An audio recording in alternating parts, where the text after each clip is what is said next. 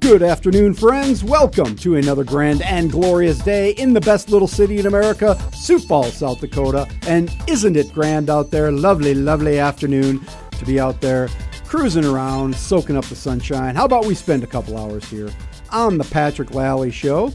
And we'll go ahead and engage in some energetic and entertaining conversation on local, state, national news and politics. We'll talk recreation and etiquette. We got some etiquette to discuss. And, we'll have a good time. It's going to be one of our normal, rollicking, fun 2 hours of programming.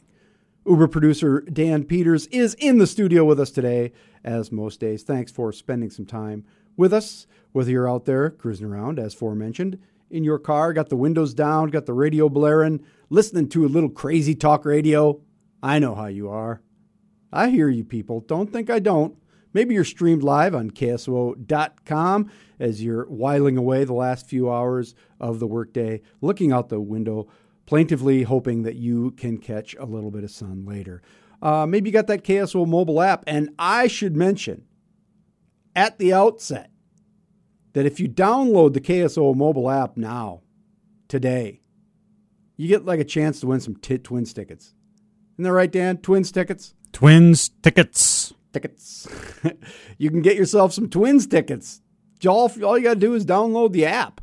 There's a drawing of some sort. I don't know the details of it, but just go get the app and you'll figure it out. KSOO and all of your basic app stores. You put in KSOO and it pops up and you'll be fine.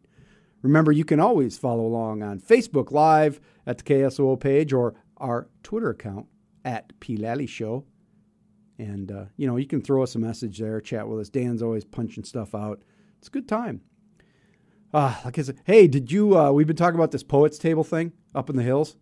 Okay, yeah. The women have been identified. They have been identified. And I said yesterday, I was of two minds on this. On one hand, I want to know. And they were charged with vandalism or something like that. So they were charged with something, so their names have to be public. I get that. On one hand, I feel kind of bad for them. They said they just didn't think that that table belonged up there. It wasn't part of the original hills.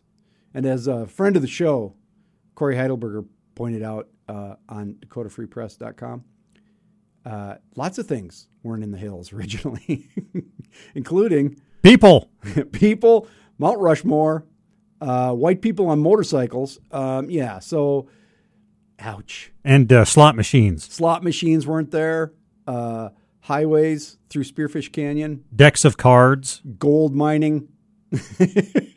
So, I like to think that these two young ladies were just, I don't know if the naive is the right term. That they're misguided, I would say. Misguided is a good word. But again, they did bring a saw. You can hear it on the videos. Somebody had to along the way say, maybe that's not such a good idea. You know what? The next person that gets the goofy idea of trying to get rid of the M on the hill there in Rapid City, then this is going to have to become an epidemic. That's right. I've been up on the M. That's probably a story for a different day. It's kind of a long story, and it starts at Shotgun Willie's, and that's all I'm going to say. That's all I'm going to say about that story right now. I got to be in a different mood because I am kind of in a mood today. I'm not going to go into the details because it's not important, but politics. It's going to be fine, right, Dan? Everything worked out. Yep, we will patch things together. Speaking of politics, I got to tell you people, there's a debate tonight. The gubernatorial debate for the Republican primary between one Congresswoman Kristi Noem and one Attorney General Marty Jackley, live tonight down at the Orpheum, and it is sponsored. It's playing live on the CW, which is of course KSFY. That's their second channel, right? Because now they've all got multiple channels, so that's their second channel. 13.2 if you're getting it over the airwaves. I don't remember what it is on cable. but it's not that high up. Yeah, depending upon which service you use. I think if you go to KSFY tonight, it'll probably be scrolling across the bottom. Or watch the KSFY news with my friend Brian Allen and Courtney. And anyway, so they're hosting the big debate tonight, and it's broadcast. And then at 8:30, so the debate's at 7. At 8:30, post-game analysis with yours truly. It's true. Whoa. Yeah. TV, baby. TV. Well, they haven't you haven't put the makeup on yet, so you're still fresh. I'm going to need a powder. Somebody get me a powder. I did shave my head this morning though, so I'll be very, very closely cropped, looking good. Probably wearing a suit and tie. You figure you probably got to wear a tie for this sort of thing, don't you? Yeah, it is. It is it will put you in the right frame of mind to be able to deliver your analysis. Very official. And then that's what I'll be doing tonight about 8:30. Tune in on the CW. I think I'm going to live tweet, I think, the debate at P. Lally Show. Because I'm going to be sitting there watching it anyway, taking notes. I'll just live tweet it for you good people. If you're not able to watch, or if you just want to get my impressions as we're going, live tweets.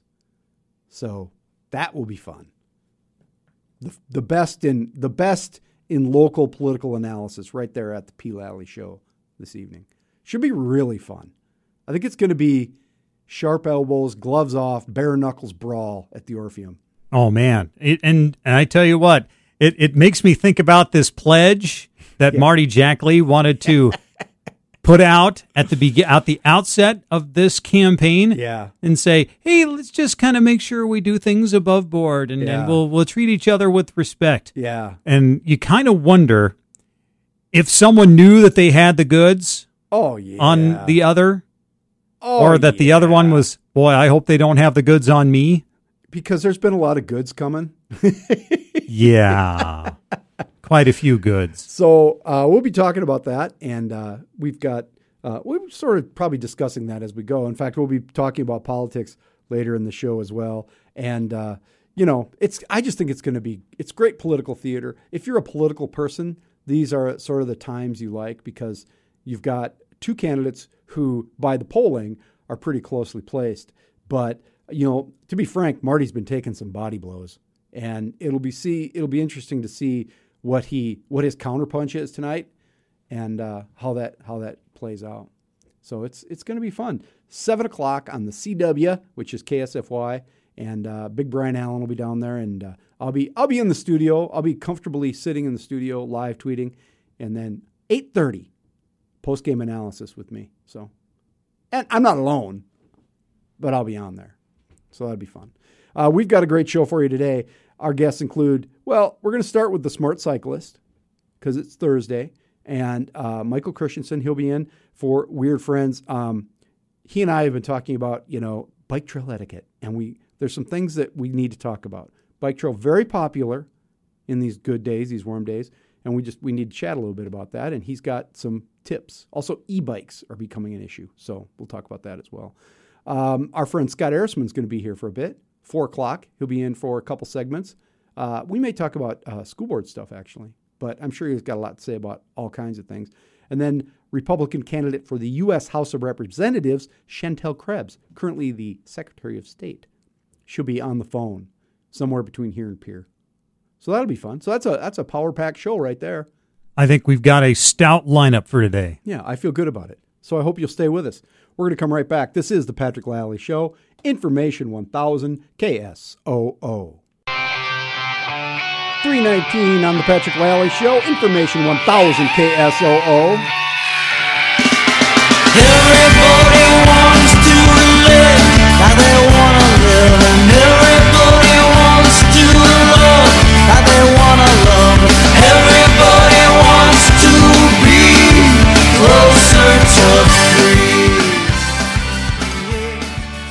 Indeed, we want to be a little closer to free with our friends the Bodines, and it is P&L statement time of the day, and let's get right to it. So the big report came out from your Sioux Falls school district. That is, if you live in the Sioux Falls School District, which is, a lot of you, but not all of you. But, we're all interested, right? We're all interested because the issues affect us all. And the big price tag, drum roll, $190 million. $190 million. $190 million for new schools. So this is the deal. We need a new high school. We need a new middle school.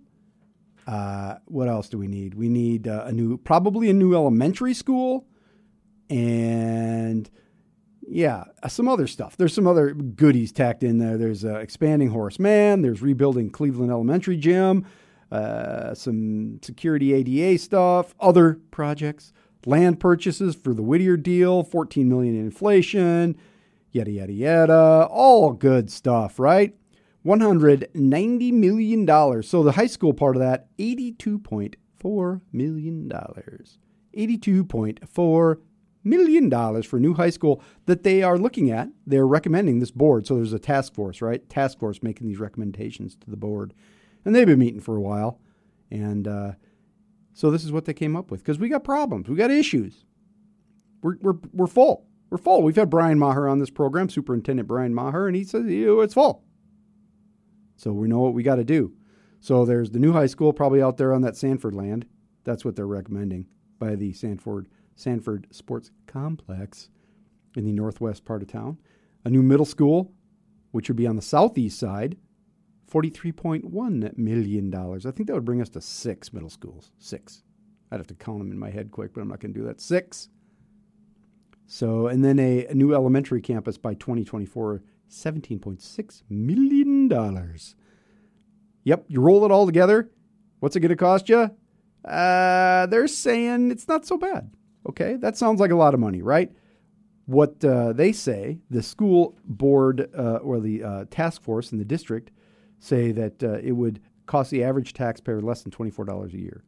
An average home valued at $185,000 will see an additional $2 per month to hit their wallets if the bond passes, according to the district. So it would be 25 years, 4% interest. It's $190 million. Here's the deal. So there would be a vote in September, separate from the general, which I don't know. There's good and bad to that, but it's we need new schools. We know that the numbers don't lie. Second, that number is going to scare the crap out of people. And they were kind of trying to soften the ground, soften up the battlefield a little bit by saying it might be $150 million. And it turned out to be $190 million. Then that's going to be a big number. The challenge for the district and Superintendent Maher is that they got to sell this thing, right? People are just going to vote for it and that's going to take a lot. They're doing all the right things in terms of getting people community input and buy-in. The problem here is that there are a lot of people out there who aren't going to really pay any attention to that. They're not going to give input or study. They're just going to look at the number, yearn for the old days, and say no. The other big problem is that you got to get 60%, which is a threshold. It's a significant threshold. That's a big hill on the best of days. That said, $24 a year for the average household. Now, if you got a $500,000 house, it's going to be more. But if you got a $500,000 house, you can cover it. I think. All right. I think it's a minor individual investment in the big scheme of things in order to have quality schools. I'm happy they are committed to the Whittier site. The biggest mistake I think that we could make right now would be to back down from investment in the core of the city. It's a major challenge for city government as well, but the schools and the city have to work hand in hand on this. It's a big one and not easily addressed, but it would be a huge step backward to continue to press development in the fringes without committing to the middle. Open enrollment is a problem for Sioux Falls, okay? And we've seen an increase in open enrollment in the city, and it's not just in the influx of students, but in the movement around, which makes it difficult. And it could be argued that it would be much worse if those kids were enrolling into the suburban districts, meaning if we had like a net loss of kids, that would be a different kind of problem. But this is a whole different slate of problems when you got people coming in. In my mind, the state, as a side note, okay, sidebar, the state really needs to revisit open enrollment. It causes a lot of problems. I think they at least need to make it tougher. I know why they do it, and it's fine, but it causes districts a lot of problems. But that's not the issue before us today. The issue is $190 million. It's also quite possible here, I think, that the school board itself will come back, scale the thing back for the sake of lowering the sticker shock, maybe spread it out, do whatever they got to do. But the need is there. The need is real. It's not Taj Mahals. It's not unnecessary spending on teachers or, books or supplies. It's schools. It's brick and mortar, and you got to do it. All in all, at this early stage, I'd vote for it. Now, there may be something in there that would change my mind, but I'd vote for it. It's going to be a tough road, though, and I wish them all the luck. We'll get Superintendent Maher back in here. He was in here a couple of months ago when this process started, and we talked about it. But we will get him back before the vote for sure, but sometime within the next several weeks, and we'll chat about the details and let him give his pitch, because that's what he does. He's Superintendent Brian Maher, and he'll do that very well. That's the bottom line on today's P&L statement. You can agree or disagree with me, of course. I'm just one guy. I just happen to have a microphone. Email me, patrick@ksoo.com, or on the Twitter @PLally Show. We always love to hear from you. Coming up after the news and weather with one Mr. Dan Peters, we'll chat with the smart cyclist Michael Christensen on Weird Friends. This is the Patrick Lally Show, Information 1000 KSOO. 3:34 on the Patrick Lally Show, Information 1000 KSOO. And the smart cyclist Michael Christensen is here in the studio for Weird Friends, and we're rocking out. Good times.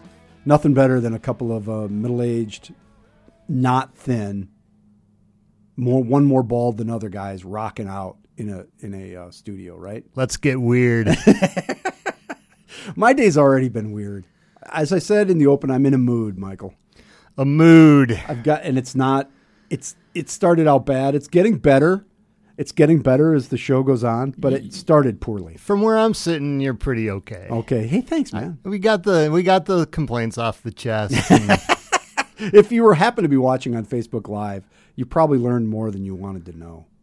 I will cheer you up. Thanks, man. So, smart cyclist Michael Christensen is here. We always talk about we talk a lot about cycling and recreation and planning and development, all that kind of stuff. But we figured it was time. It's warm out again. The good days, the weekend days are packed out on the bike trail.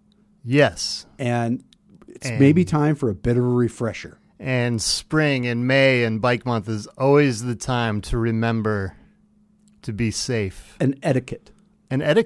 Just be nice. The beginning of the season, getting along. Yes. We're living in a society here. Yes, we are communal whether you like it or not. That's right. And sometimes I do, and sometimes I don't. And so let's talk about some basic bike trail etiquette, because everybody complains about it, right? If you're out walking with a friend and somebody comes by you on a bike, yeah, and they're doing 12, 15 miles an hour, it's yes. not that fast on a bike, but it seems fast when you're walking. It does seem fast when you're walking. So typically in that scenario, whether it's walkers or people with their dogs or some of these other things, and you're on the bike, which is the fastest thing out there generally, except for the kid on a longboard who passed me last night, because that guy was cooking. What's the basic etiquette, Michael? What do you tell people as president of the Falls Area Bicyclists and a certified instructor with the League of American Bicyclists? What do you tell people? Such lofty titles. I'll They're try good. to live up to them. It's credible. That's what it is. I'll try to live up to them. I love talking about the physics of riding a bicycle on the bike trail and the physics of your voice saying on your left. Mm-hmm. So first of all, I like the on your left announcement, right? Do you? Yes. Because I think it's helpful. Because you can have people walking along and just boom, turn around, change directions, move over to the left side of the trail and change direction and come at you. Mm-hmm. And an on your left goes a long way to alleviate that. Mm-hmm. And that's one of my favorite pieces is that little fade to the left. It happened to me a couple of days ago. I'm riding along and the walker started to move over to the left, not quite committing to a turnaround yet, but my eyes opened wide and I paid attention. And sure enough, once she got just about just about to the middle of the trail, just plain reverse direction right into me. Right. But I was already making my adjustments for that. And ran off the trail. It was a fine place to run off the trail. There were no hazards or penalties for running off the trail, which other places along the trail there's not such. It's not such not so forgiving. But yeah, that on your left, audibly, is a key piece. Any kid, any parent, any couple walking along. But then the physics of that. So doing 20 miles an hour, you're traveling 30 feet per second. And so the question is, how long does it take a human walking person to hear that message, right? So first you say on your left, and they have to process that. Mm-hmm. You might have to cut through somebody's conversation to get that in there, right? Mm-hmm. So that takes some time. And then you got to think, oh, what was the message? I heard it now. What's the message? Oh, somebody's on my left. And then you got to choose the right behavior, right? Do you move to the right to get out of the way? Mm-hmm. Did you hear go to your left? And so you go left. And so you got to process all that. And let's pretend somebody's got lightning quick reflexes and does it in 3 seconds, right? Mm-hmm. Well, if you're traveling 30 feet per second, we're talking about being 30 yards away when you say on your left. Yeah. So then you're talking about yelling it. Because you're a ways away. Right. And yeah, that's too far away for a kind, gentle, hey, I'm on your left. Right. It's yelling it. And is that worth it? Hey, I'm on your left for every single of the million people that you pass on the bike trail between Yankton and right. Falls Park. Right. And so yeah, just playing that physics, I just don't think people realize just how you can't hear that message or process it in time by human physics. Yeah. And so part of that is slow down. That right. changes the formula. The slower you go, the closer you can be when you say I'm on your left. Mm-hmm. The slower you go, the more polite the whole interaction seems. However, even at, 10 miles an hour is a casual pace and a normal pace for a lot of people. Okay. I, on the bike trail, might ride when there's people around. I mean, it's different when you're out by the airport, but when you're cruising along, 12, 13, that's normal. 15 is not out of the question. But above 15, I think you are starting to flirt with a disaster a little bit. Yeah, and the disaster could be yours. Yes. Could be mine. On some level, I figure I've just gotten lucky that I haven't been hurt, and so I can claim, yeah, I'm doing anybody who hasn't been in a collision on the bike trail right. thinks they're doing it right. Yep. And there's no evidence to dispute that, and I think I'm doing it right, but I also at the same time acknowledge that I could learn a different lesson on any given day. So yeah, that the practice of announcing your presence, especially with kids around, I try and match their speed.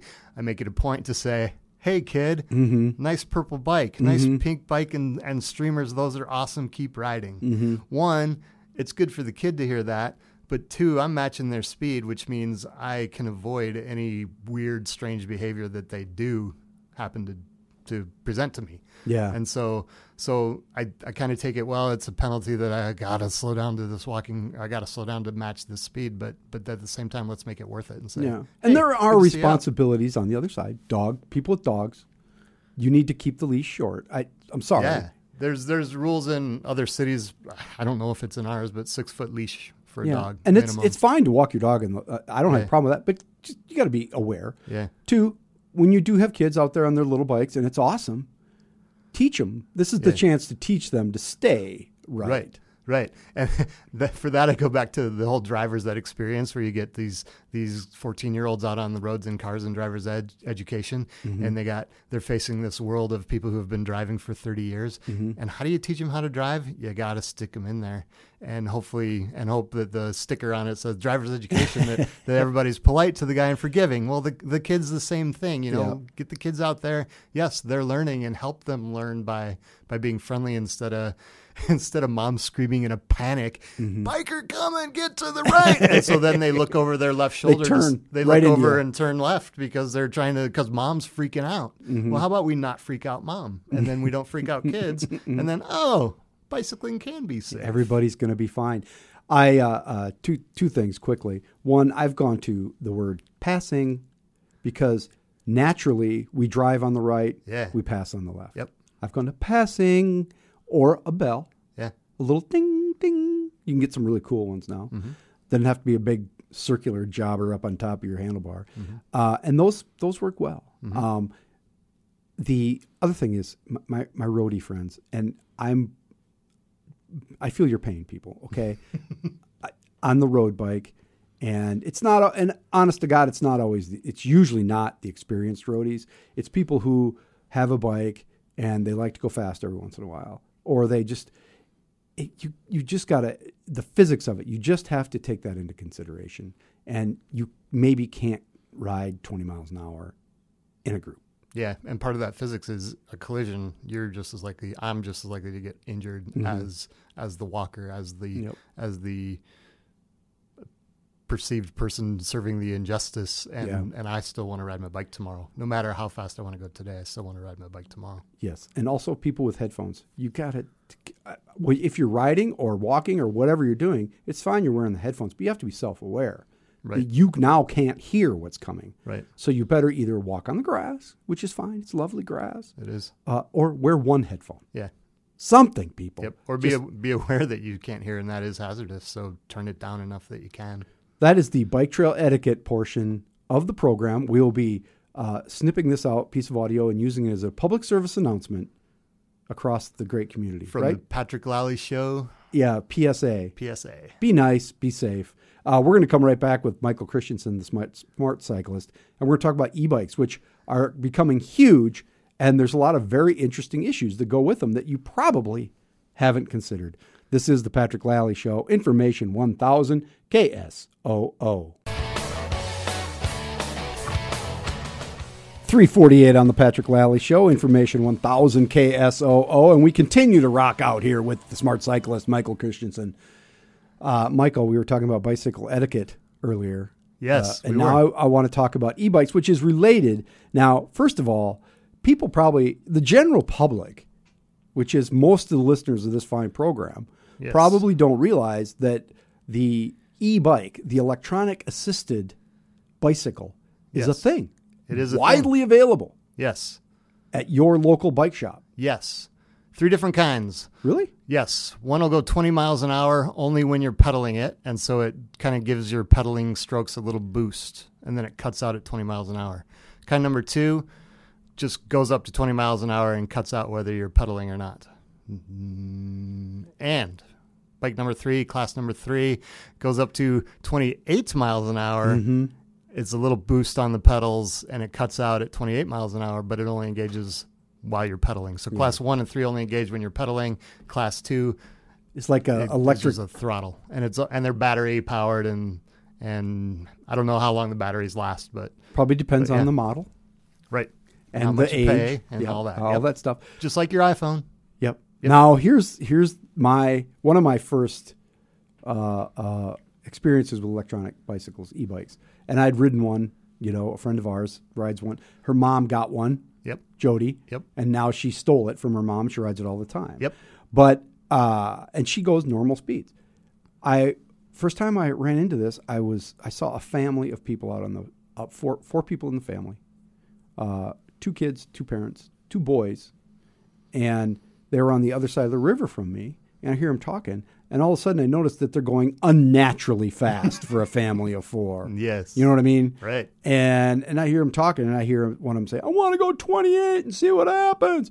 No helmets, no nothing. Then they cross over to my side, and I'm just kind of too long behind them watching to see what happens. And these are like teenage boys, all right? They're like 14, 15 years old. Right. So the possibilities here are endless. Yeah. Yes, they are. But they got it cranked up going through Yankton Trail Park there. And, they're turning around, looking at each other, having a good time. And I'm just thinking to myself, wow, is this fast? And this is a recipe for disaster. Yeah. Are e-bikes essentially, we'll talk about the bike trail first and then streets second. Are e-bikes a menace? It always depends on how they're being used. So you talked about our friend who borrowed and kept her mother's. I have a friend, he rides a gazillion miles a year, and his wife got an e-bike, and now she rides with him. Yeah, that's fabulous. Which is amazing. But yeah, in the wrong hands, technology in the wrong hands can be disastrous for the individual and for other people. So look at what the Russians did. Yeah. Whee! Yes.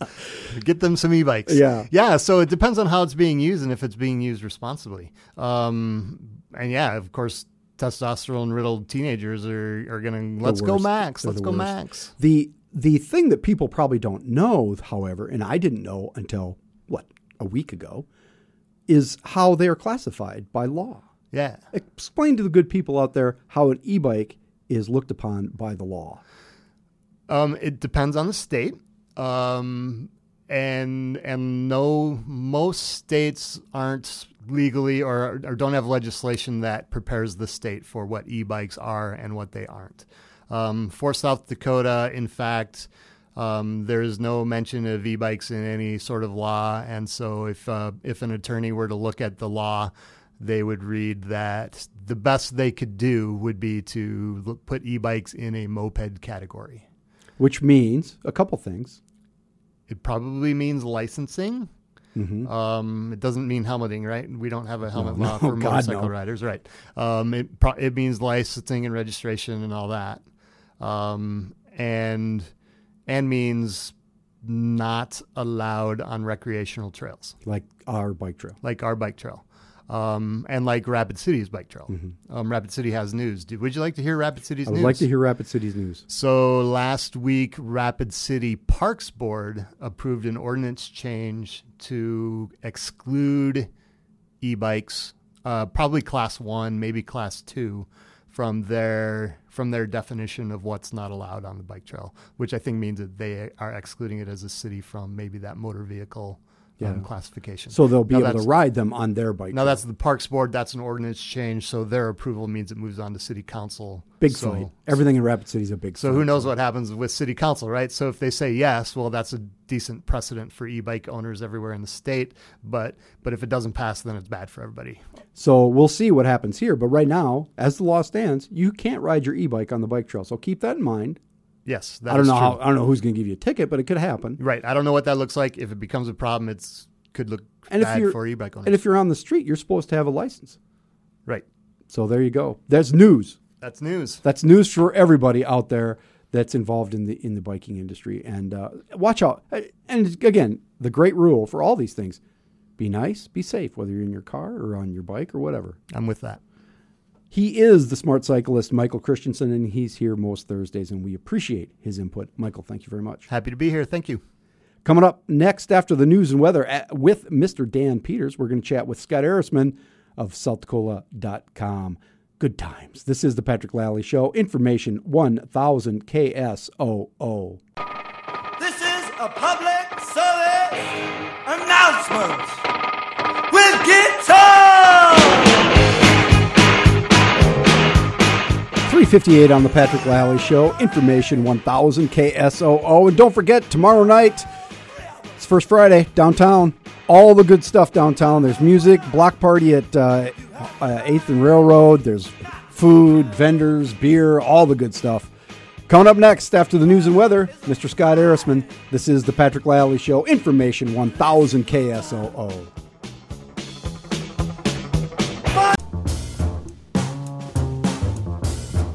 .406 on the Patrick Lally Show.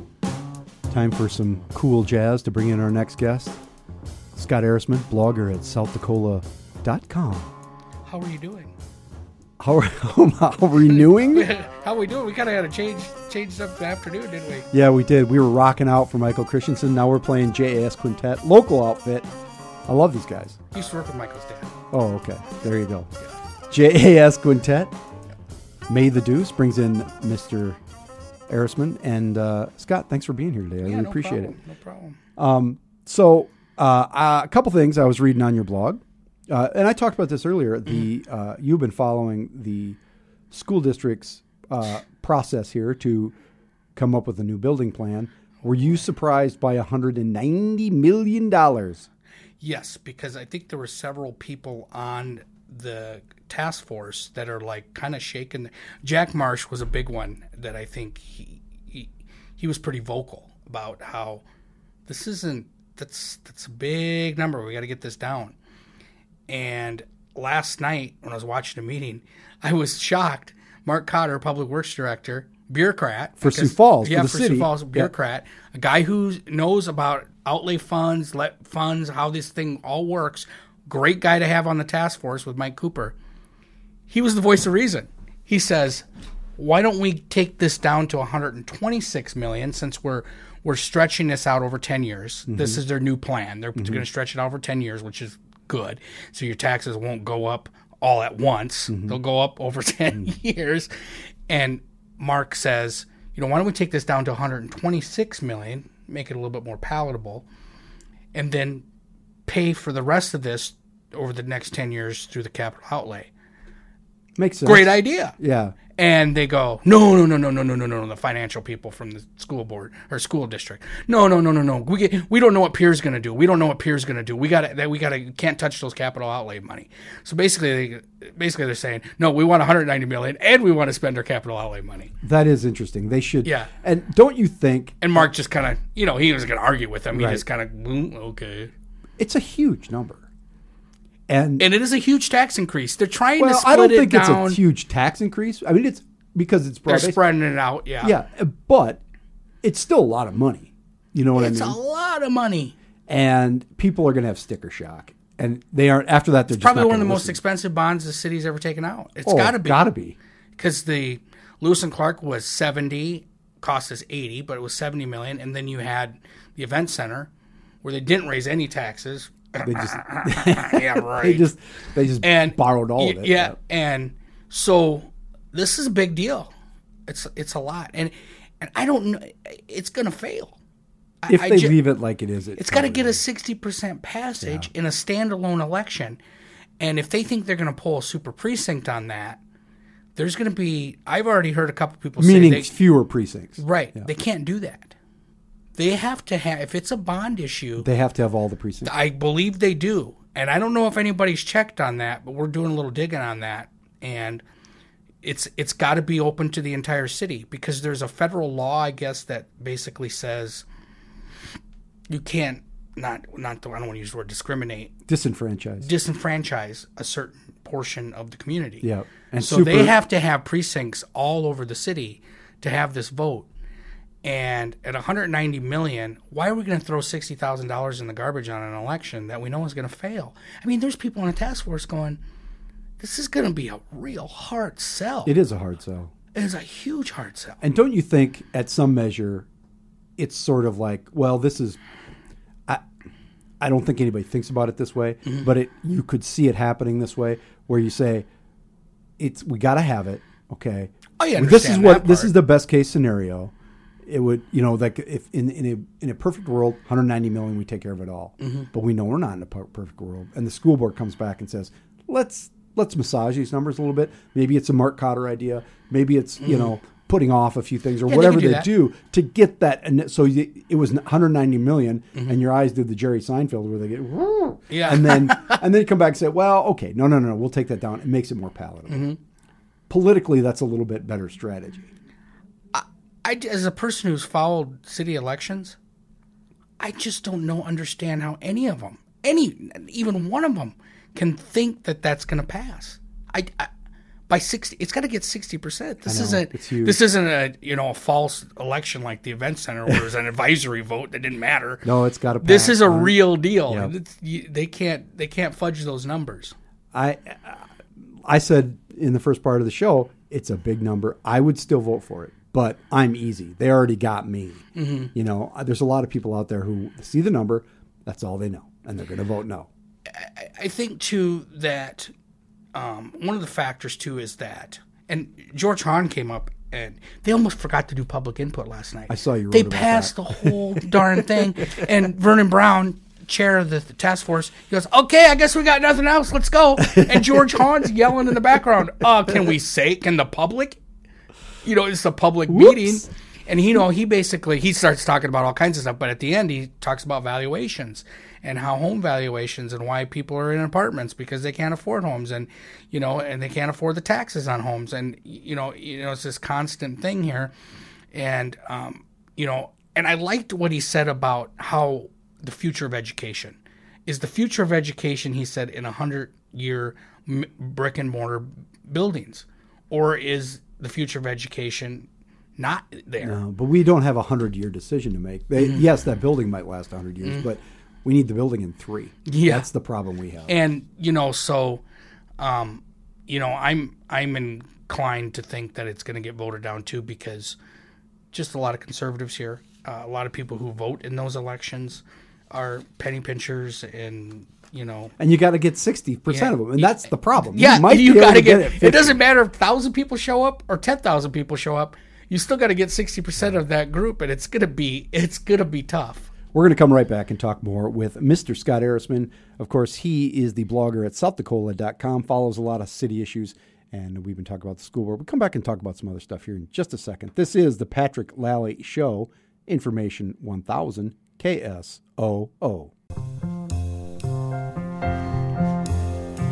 4:19 on the Patrick Lally Show, Information 1000 KSOO, and we continue with Cool Jazz Hour here with Scott Ehrisman of SouthDakota.com. We've been talking about school board stuff, the big new building plan, but now we're talking about other stuff, politics. So I read something. You've got a lot on your blog right now. Yeah. Okay, SouthDakota.com. But the thing about the guns was pretty interesting because this deal in Hartford or it wasn't Hartford, but there's been a bunch of guns stolen out of cars, right? It amazes me that in South Dakota, people still don't lock the doors of their car. Right. Whether you have a gun in there or not. When I lived with my dad in Seattle in the late 80s, everyone locked the door of their car because car stereos were stolen a lot. And even if you didn't have, a lot of people would hide their stereos, but people would still break into your car because you hide your amp and they'd climb underneath your dash and they'd pull it out. And so everyone locked their car and everyone locked the door of their house. But around here, for some reason, people don't lock the door. I'm always like, even if you didn't have a gun in your car, why wouldn't you lock the door of your car? Sometimes people just rifling around in your car.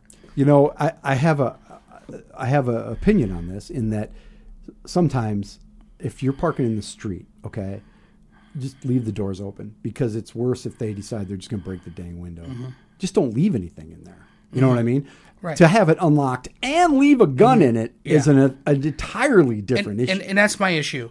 If you locked your door and they stole the gun out of there, then I would say you locked your door. So don't leave it in plain view. That's dumb. But if you left your car unlocked with a loaded gun in view and you told the police, I left a cut and it was unlocked, you should be fined for that. That's negligent. It's negligence, and you should get a fine for that. Because honestly, it's true. And I just thought of this. If you left your doors unlocked, you had a gun in there that was loaded, and a kid came along and accidentally shot another kid. Oh, cool, a gun. You would be negligent. You'd be liable. Damn right you would be. But just because nobody died, then you're a crime victim. You're right about that. That's just negligence. You should be more responsible. And it doesn't take away, and this is what I said to the gun person that freaked out on me about this. I said, it doesn't take away your Second Amendment rights. No. It's just saying you have the right to own a gun, but you don't have the right to be an idiot. What if you left a hand grenade on the seat of your car and you left it unlocked and somebody came along, stole it, and accidentally blew themselves up? You'd be liable. Yeah, you can't. And the cops get their guns back and just give them back to them. No, they shouldn't get their guns back, number one. They should get a fine, and they should have their license revoked for a couple of years. And then you can think about being a responsible gun owner. Actually teach them a lesson. Because what have you taught them? They left their car unlocked, someone stole the gun, they used it in a meth crime, and then, here's your gun back. Just because you have right to the firearm doesn't mean you have a right to do stupid stuff. That's what I mean. Yeah. No, I read that, and I was like, you know what? He's right. I mean, it's like we have all kinds of rights, but that doesn't give you the right to just do whatever you want to. Yeah. I couldn't believe it was a bunch of guns, 3 or 4, right? I mean, bunch. It was enough. And Sam Clemens is just like this information officer he's just like shaking his head like, here we go again. Yeah. We got to explain to people that when you have a gun in your car, you should probably lock the door. I mean, really. I know. We're here with Scott Ehrisman. Yeah. He is a blogger at southdakota.com. What else going on? What else on your mind, man? Well, you probably heard the flag. The Sioux Falls flag is coming back. The informational, I believe, is on the. It's not on the 5th. It's on the 12th. I think they're going to have a presentation about the flag that was already picked a long time ago, and the council's probably going to vote for it. At least that majority. It's kind of already in place. It's already there. There's like 100.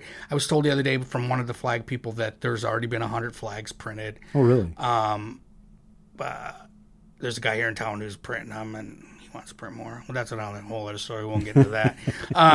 But because you know how people here are, it's not worth doing unless you can make money on it. But the flag people have told me that they got nothing to do with him. That's his deal. And they want the flag for the betterment of the community and have a flag. And so there was like a contest to pick the flag. It was an online and it was, deal. And this is my only thing. Whether you like the design or not, it doesn't matter. I'm going to suggest to the council, and I have talked to a couple of them about it. I don't think I'm going to get anywhere on it because the flag's already done. That the way we should do it, I told one councilor today, is the way we should do it is if they want to resubmit this, fine. But there should be a contest. Again, and it shouldn't be picked by internet vote. Something like a flag that's going to last a long time, and it's going to be they want an unofficial, fine. But if it's an official flag, there should be a committee of people who know their crap. So you should have like an attorney, a professional designer, a professional artist, a concerned citizen. And this is how I said it should be done. So you can still have the public involved. What you do is you have this committee take all the designs and keep names off of it too. That's my other suggestion. These should be all not. When we give it to the committee, they have no idea. That's true. That Scott did this or whatever, and they pick the top 5 where they go. Any of these flags would be fine. They work. They're perfect. They meet. There's a certain criteria about colors and all that. I'm sure you know about that. And then they hand those 5 over and then do the voting. And they go, and now the public can pick one of these. And I would be okay with that. But not having a professional committee of some volunteer committee of some sort. I've been in a lot of juried art shows, and I can tell you what the quality in a juried art show compared to, the barnyard, arts and crafts show. Juried shows have a higher quality. And there's a reason why you got to have a jury picking these things and not just an internet vote. Internet vote's unreliable anyway. You can go to different computers and vote for multiple. That's my complaint about it. I don't care what the flag looks like. You have your own design. Yeah, I designed one. It's on your website. It's probably not the best one, but I thought it was pretty cool. Well, it's because it's yours. That's right. And so now so they're going to make it official. That's what's going to happen? They probably are, yes. Okay. All right. Well, now we will know that we have a Sioux Falls flag. And now I'm used to it, actually. Now I know what it is. When I first saw it, I didn't really like it, but now I know what it is. And I understand it. Yeah. I understand why it's jagged, why the falls are jagged. It means technology, instead of... Yours is more sweeping, more grand. Yes. Okay. Well, you can go see it at southdakota.com. Scott Ehrisman, he's in here from time to time because... He'll come on the show when I need him, and that's what's important. Scott, thank you. I wanted to leave work early. Anyway. Yeah, there you go. Thanks for being here, man. I appreciate it. Thanks. Coming up after the news and weather with Mr. Dan Peters, we've got Chantel Krebs, candidate for the U.S. House of Representatives in the Tuesday Republican primary.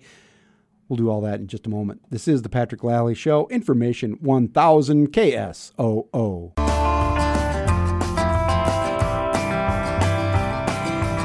434 on the Patrick Lally Show, Information 1000 KSOO.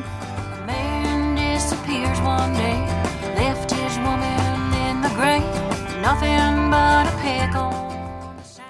And I play a little country music there, folky country music for our next guest, Chantel Krebs. She is a Republican candidate for the U.S. House of Representatives in your Tuesday election, primary election, if in fact you are a Republican. Chantel joins us from somewhere on the road between here and Pierre. Chantel, where are you? You know what? We're actually at Chamberlain. We pulled over right here in front of Al's Oasis. How about that? Yeah, well, iconic Al's Oasis. That's a good place to stop because we don't want people out there driving, distractedly. So I'm glad we stopped. Yeah, thank you. We're on our way back to the office here. We got obviously official duties to take care of right away in the morning, and so we want to get back to work. Awesome. Say, I want to ask you about a couple quick issues here as we head towards the primary election. First of all, trade, something we talk about on this program a lot.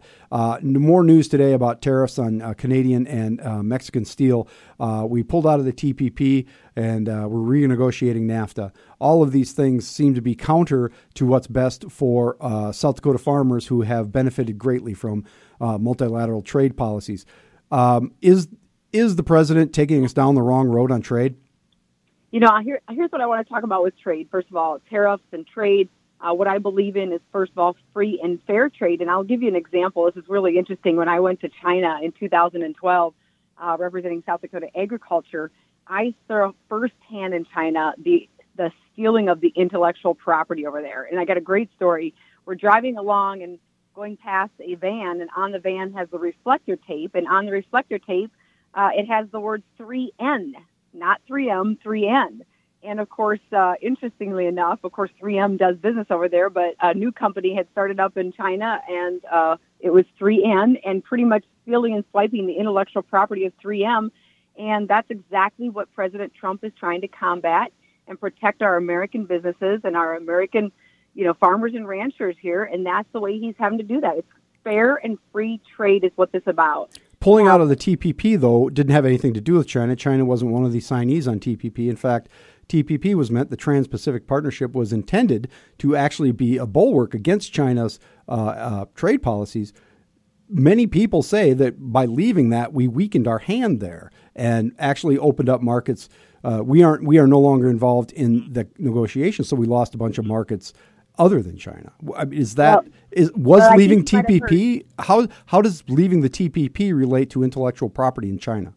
Well, I appreciate that question because President Trump just recently has announced that he would like to maybe re-engage in the conversations with the Trans-Pacific Partnership, and we would absolutely be in favor and support that. But more importantly is maybe not the entire group of the 11 countries within that Trans-Pacific Partnership, but maybe specifically trying to get an even better deal with bilateral agreements with countries one-on-one and direct. And I think that's the whole point, is that he's trying to get an even better deal, just like what he's doing with NAFTA.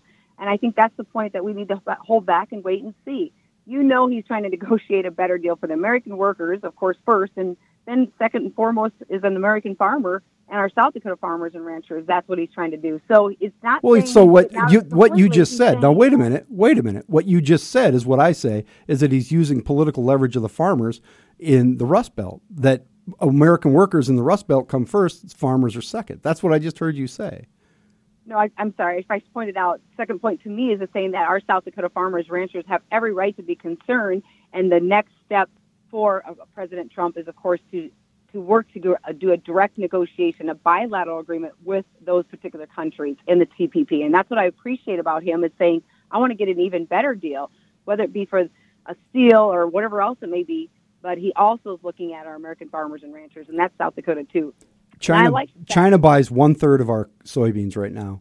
They already have canceled soybean orders for the fall. And soybean prices are depressed because of the pending trade war. That's taking money out of South Dakota farmers' pockets. What do you need to see from the Trump administration to be able to reassure those farmers that they're not going to lose money in this deal? Well, first of all, communication, and I know that's important with our United States Trade Representative, Mr. Lighthizer, to share those concerns. And interestingly, I just had a conversation with Kevin Scott, who is a soybean farmer over by Valley Springs, and of course has endorsed me on my campaign, but he's on the American Soybean Association's board as the board secretary for the American Soybean Association. And he was just in Washington, D.C., sharing those same concerns. And I think that's what even Kevin Scott said, is that let's wait and see what's happening. He knows he's using that as a negotiation tool. At the same time, they're cautiously saying, let's just wait and see. We know what he's trying to do, and I think that's what we're trying to say. Let's just wait and see what he's going to do long term. We're talking with Chantel Krebs. She is one of the 3 Republican candidates for the House of Representatives in the Tuesday primary for you Republicans out there, and against Dusty Johnson and Neil Tapio. And we're going to hold over Chantel Krebs here, and we're going to come right back after this short break, and we're going to talk about some more issues on the Patrick Lally Show. Information 1000 KSOO. the sun will shine today. 344 on the Patrick Lally Show, Information 1000 KSOO. And we return to our conversation with Chantel Krebs. She is Secretary of State of South Dakota and also on the Republican primary ballot on the Tuesday election for the U.S. House of Representatives. Chantel, we talked a little bit about trade. I want to move on to some other issues.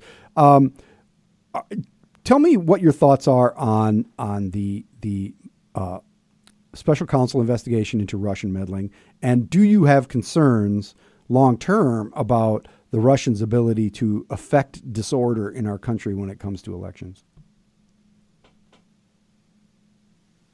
Wait a second. Whoa.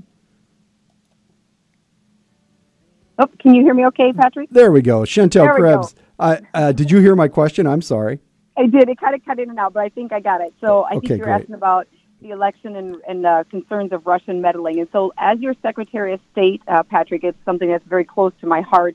And obviously, first and foremost, safe and secure elections are what we administer here in South Dakota. And I want to talk about that because I love talking about that. With an election coming up, I get very passionate about this and how secure I thought you would. Well, first of all, even on the front end with voter registration, there's a series of background checks that to even become a registered voter in South Dakota that you have to go through. So making sure, of course, that you are registered. We're doing background checks on any felony background issues. We're checking to see if you're dead, meaning death records. And, of course, we're cross-matching across the Social Security Administration. So before you even become registered, there's a series of background checks. So that's one security. Then the other part is on Election Day, of course, voter ID requirements on Election Day. And, of course, in South Dakota, we use paper ballots here. That's probably the most important emphasis that I can point out. That's why South Dakota doesn't have to worry, because we use paper ballots. We use no online voting machines or no tabulation for online equipment. And you're seeing a shift from states that have used an online platform for online voting going back to paper, and that's been a topic of discussion. So I want to point out in South Dakota there is no concern because we do not use internet-based voting machines because we use paper ballots. Mm-hmm. The issue if you become a member of Congress, however, is broader than South Dakota, obviously. And what do you think? Do you think that the Mueller investigation, which started as part of it is about whether or not the Russians are interfering with our elections, and to the degree to which that is happening, are you confident in that investigation, or what are your thoughts on where that stands and what should happen? Obviously, it includes the president and the potential. They're looking into issues of collusion, et cetera, but at its core, it's about Russian meddling in the elections. And not just here, but abroad. I mean, what are your concerns long term as a member of Congress in terms of what Russia is doing and what we should do in terms of a response? Sure. Well, I feel that the most important support that is the Department of Justice works with the Elections Assistance Commission, and our congressional delegates vote to support funding to help support any assistance that states may need to beef up their security measures. And that's something that they have talked about, and Congress actually is supporting with more funding for states, specifically for election security measures for those states that do use online platforms or portals. And I think that's probably the first step. I think the bigger picture is just cybersecurity in general, whether it be in the banking industry, your personal lives. Cybersecurity is always going to be a concern, no matter whether it be in elections or your banking industry or your personal information being shared on online transactions. That, I think, is the bigger concern that we have to focus on. And I love to talk about that, too, because my alma mater, Dakota State University in Madison, is leading the charge on election and security measures and cybersecurity research with their PhD program.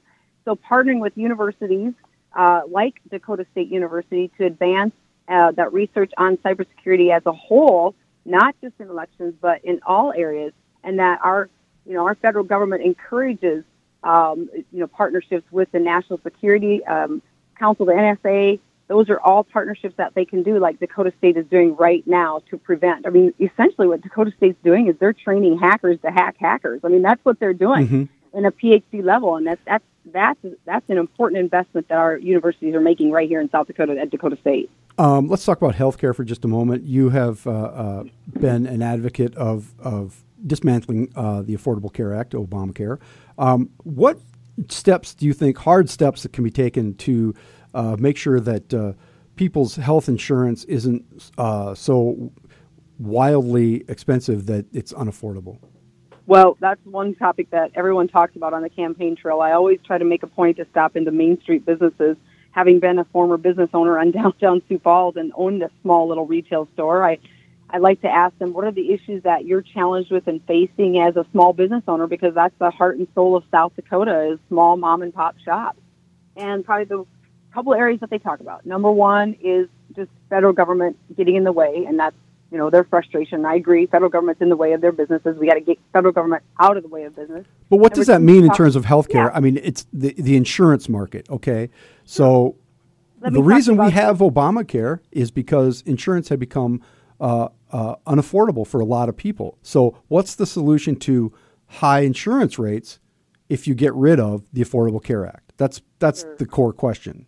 Well, yep, and I was getting to that. So our Main Street business owners also talk about healthcare costs, that a lot of them have chosen not to even have healthcare because of the cost. And there are even ones that have looked into the Obama exchange, and it was too costly for them, or it didn't provide the options that they wanted or needed, and it wasn't going to work for them. It wasn't a fit. So obviously it's not working. The options aren't working, and these are just small Main Street business owners that have told me that. So what we need to do is to make that more competitive. And I feel that Real Peel and Replace is start over and say we need to open up with competition. That's the whole point of healthcare to be successful, is putting that care and that control. Are you talking about healthcare competition between healthcare organizations or competition between insurance organizations? Both. It's both. It's healthcare insurance. So being able to sell insurance across state lines to be more competitive so that a patient can have more options. So many times I think patients have 2 or 3 choices, and that's all because they have 2 or 3 plans to pick from.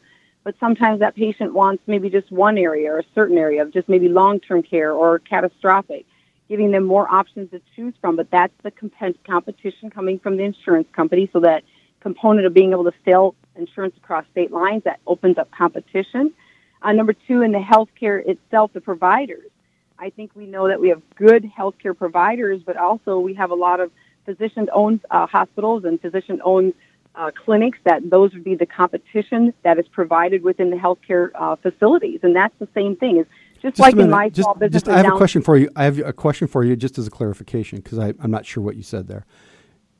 Are you saying that we need more physician-owned facilities to compete with the general hospital sector, or that they are upsetting the competitive balance? I don't understand what you're saying there. Sure.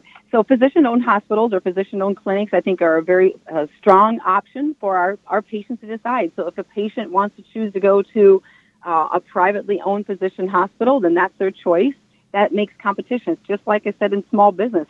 I was a shoe store owner, and I'd love to have had a shoe store across the street from me in downtown Sioux Falls. Competition's healthy. It makes you better.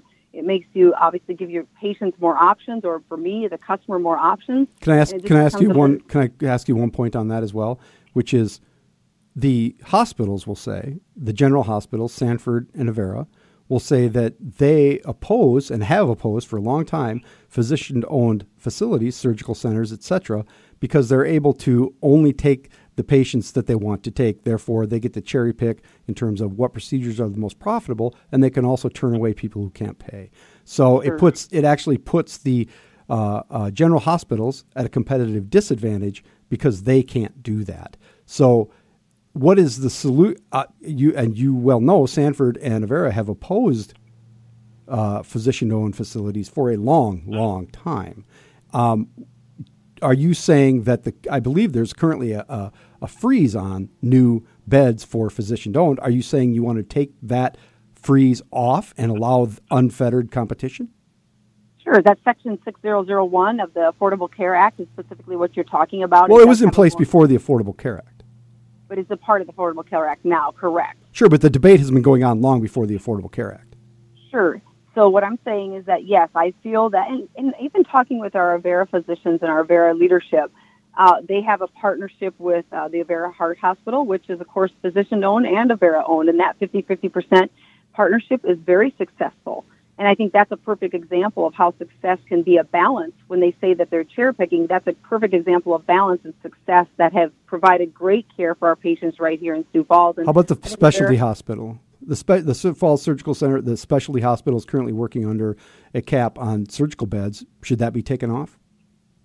Section 6001, which is the one that has the moratorium, like I was talking about, that is where it has a moratorium on there. And I think that's something that should be looked at and repealed, or if the the Affordable Care Act is repealed, that would be a part of that repeal. Okay. That's why I was just trying to get to the point. I wanted to understand you. We're out of time. Chantel, thank you very much for pulling over on the side of the road and being a safe driver. I really appreciate that. And good luck on Tuesday, and we'll talk to you again real soon. Thank you. Coming up, we'll finish up here on the Patrick Lally Show and finish up the day. Information 1000 KSOO.